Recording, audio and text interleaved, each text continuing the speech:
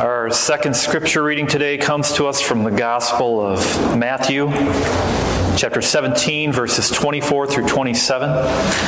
You can find it in your pew Bibles on page 1526. 1526. We'll also have the words on the screen for you. Matthew 17, verses 24 through 27.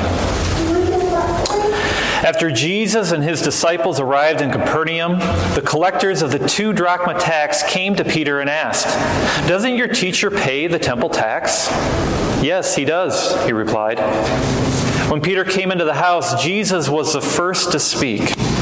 "What do you think, Simon?" he asked. "From whom do the kings of the earth collect duty and taxes? From their own sons or from others?" "From others," Peter answered. "Then the sons are exempt," Jesus said to him.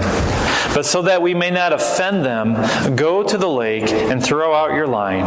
Take the first fish you catch, open its mouth, and you will find a 4 drachma coin. Take it and give it to them for my tax and yours." Thus ends our reading of God's inerrant word. May all who hear it find that their debt to God has been paid in full. This morning, I had a question from Don about a passage of Scripture that he didn't fully understand. And honestly, when I looked at it, I didn't fully understand. But it's times like that where we're reading through our Bible and we come to a section of Scripture and we kind of wonder, why is it there? Why is it in the Bible? Perhaps the words don't make any sense or they don't seem to fit in with the surrounding verses. It's almost like they're out of place. But instead of looking further into it, trying to figure out what that passage actually means, oftentimes we'll simply just ignore the words and continue on our merry way. We'll read what's next. How many of you have ever been there? I have. I'm pretty sure the first time I came upon our story for today, I had no idea what was going on. But instead of asking questions or trying to think deeper, I took the lazy man's approach and just moved on. But when we take that approach to Scripture, when we are apathetic, we can miss out on something that God wants us to learn. Each and every word in this book that we call the Bible comes from God Himself. These words are more important than any other document. They hold more wisdom than any self-help book that you'll find on the shelves. They speak more truth than any scholarly work. And they move the soul more than any great novelist could ever dream of doing. And that's why it is important for us to understand passages like the one we have today, even if it seems out of place. We are now in the last half of Matthew's Gospel, and our focus has shifted. Before, we were trying to figure out the identity of Jesus, that He is the Christ, the Son of the living God. However, now we are trying to understand the implications of that identity. What does it mean for Jesus to be the Christ? For Him to be the Son of God? What was the mission of the Messiah? And what we discovered was that Jesus had a plan. That He must go to Jerusalem and suffer many things at the hands of the elders, the chief priests, and the teachers of the law. And that He must be killed and on the 3rd day be raised to life. And central to this mission is the cross. That atoning sacrifice that only Jesus can make. But with this sacrifice comes a fundamental change in the way that God is worshipped. No longer are people required to bring their animal sacrifices in order to be cleansed and find forgiveness. No longer do they need the blood of goats and bulls in order to enter God's throne room. For the blood of Christ is of far more worth. Listen, Jesus' blood has the power to cleanse a man in a way that nothing else can. For it goes deep within, changing a person's innermost being. But if there is no longer a need for these animal sacrifices, then there is no longer a need for the temple. You see, Christ's mission, particularly the cross, renders the temple null and void. It becomes obsolete. And so as we move forward, as we progress towards the cross, we will begin to feel this tension between Christ and that temple system. And it's not that the temple was bad, for it was established by God Himself. But it had fulfilled its purpose, which was to point to Jesus, to a better sacrifice. But as for its ability to offer true forgiveness, the temple was inadequate.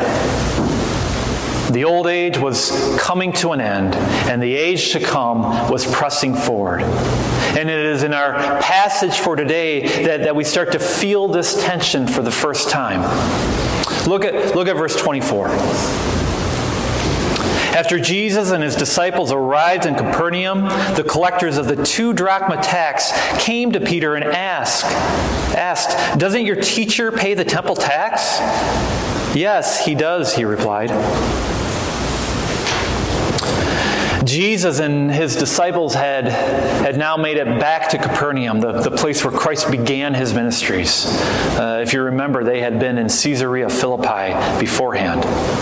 And what we see while they're now there in Capernaum, Peter, he's approached by these collectors of the 2 drachma tax. Now who are they, and what is this tax that they are collecting? Typically, when we think of taxes, we think of the state. Am I right? I mean, it's the government who taxes the people. And for Jesus' day, that would have been Rome. But what we read here is not a Roman tax. This wasn't Caesar trying to collect. And these men were not your normal tax collectors. They were not like Zacchaeus or Matthew, men who were considered traitors by their people. Rather, they were more likely Sadducees, members of the priestly class. For this 2 drachma tax, also known as the didrachma, it was a collection that was used for temple purposes. It was a levy on Israelite men specifically over the age of 20, the age when a man could both work and go to war. This is what we read about in our first scripture reading. Look again at Exodus 30, verse 11. Then the Lord said to Moses, "When you take a census of the Israelites to count them, each one must pay the Lord a ransom for his life at the time he is counted. Then no plague will come on them when you number them. Each one who crosses over to those already counted is to give a half shekel, according to the sanctuary shekel, which weighs 20 gerahs. This half shekel is an offering to the Lord. All who cross over, those 20 years old or more, are to give an offering to the Lord. The rich are not to give more than a half shekel, and the poor are not to give less, when you make the offering to the Lord to atone for your lives. Receive the atonement money from the Israelites and use it for the service of the tent of meeting. It will be a memorial for the Israelites before the Lord, making atonement for your lives." Now, there are a few things to know about this tax. And the first is that it was established by God. This was not a man-made tax, but one that the Lord Himself had sanctioned. And so what these men were doing, these collectors of the didrachma, it was perfectly just. Second thing, this tax was a set amount. No matter your status in life, whether you're rich or poor, you would only pay a half shekel. The fact that every man would pay the same, it spoke to the value of each life. No one person was worth more than the other. And finally, and most importantly, this tax was a ransom for a man's life. It's described as an atonement. Their lives were forfeit to God, and they must be redeemed. Well, now that we know the context of what is going on, it will help us to better understand what was happening in Matthew's gospel. Let's look back at our story. These Sadducees, most likely Sadducees, who were asking Peter if his master was going to pay this tax, they were doing so in kind of an accusatory fashion. Now remember, Jesus and his disciples, they had just gotten back from Caesarea Philippi, and apparently while they were away, the time for this annual collection had taken place. This meant that Jesus and any of the 12 that were over the age of 19 were delinquent taxpayers. Doesn't your teacher pay the temple tax?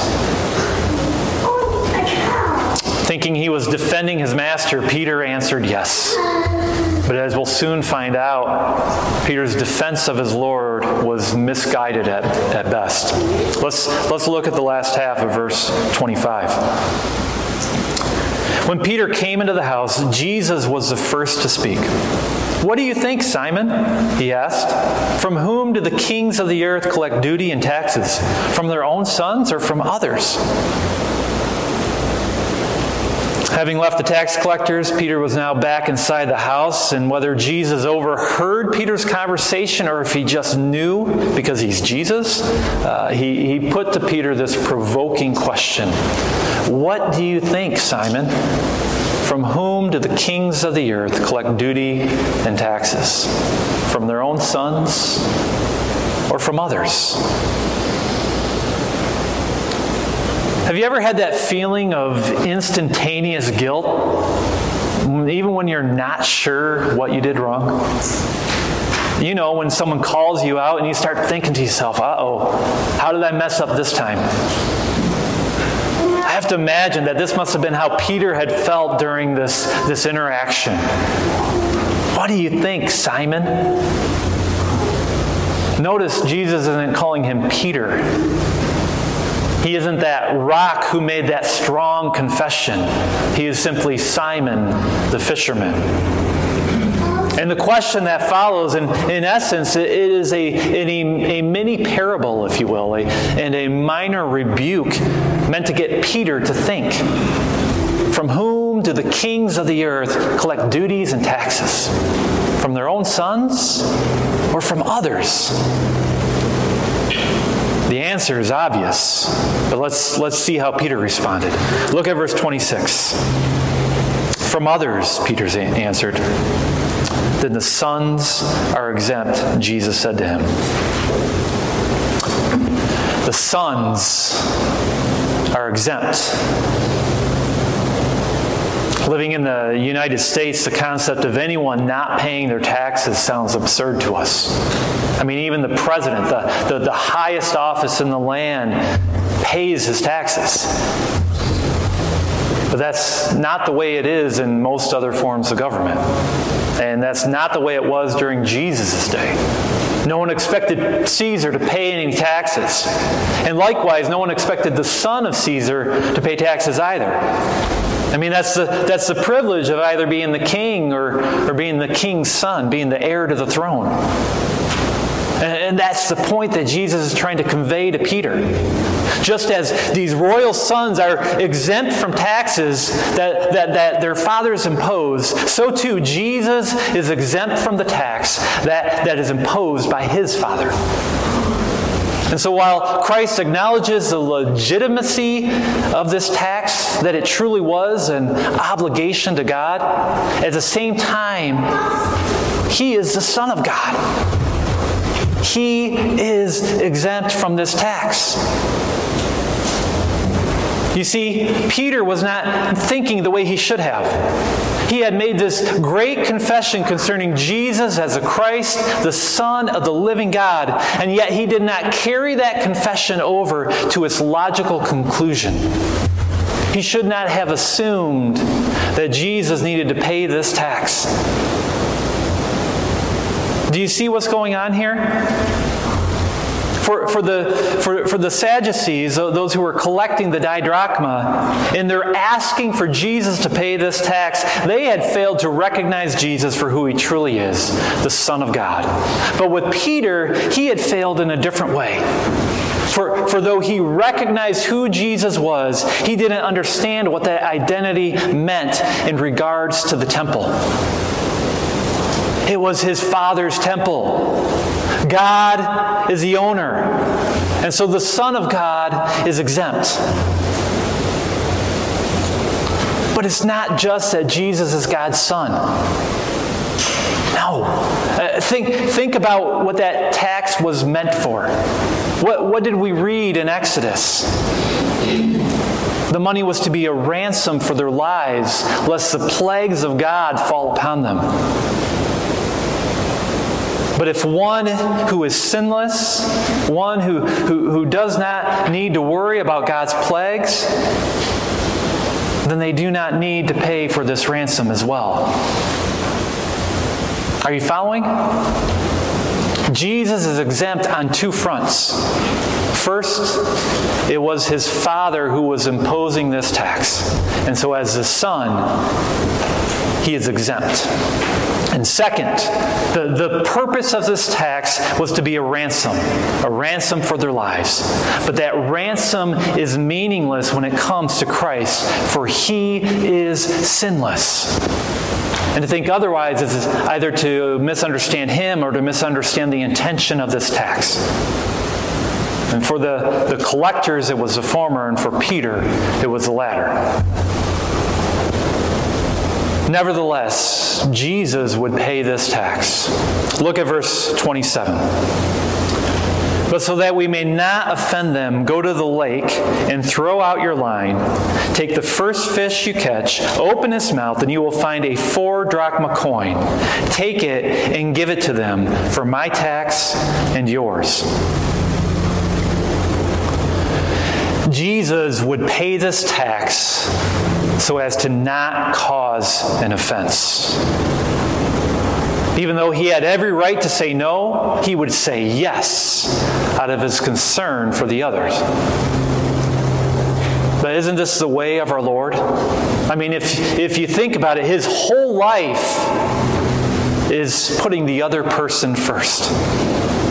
He didn't have to become a man, but he chose to for our sake. He didn't have to come as a servant, but he chose to for our sake. He didn't have to go to the cross, but he chose to for our sake.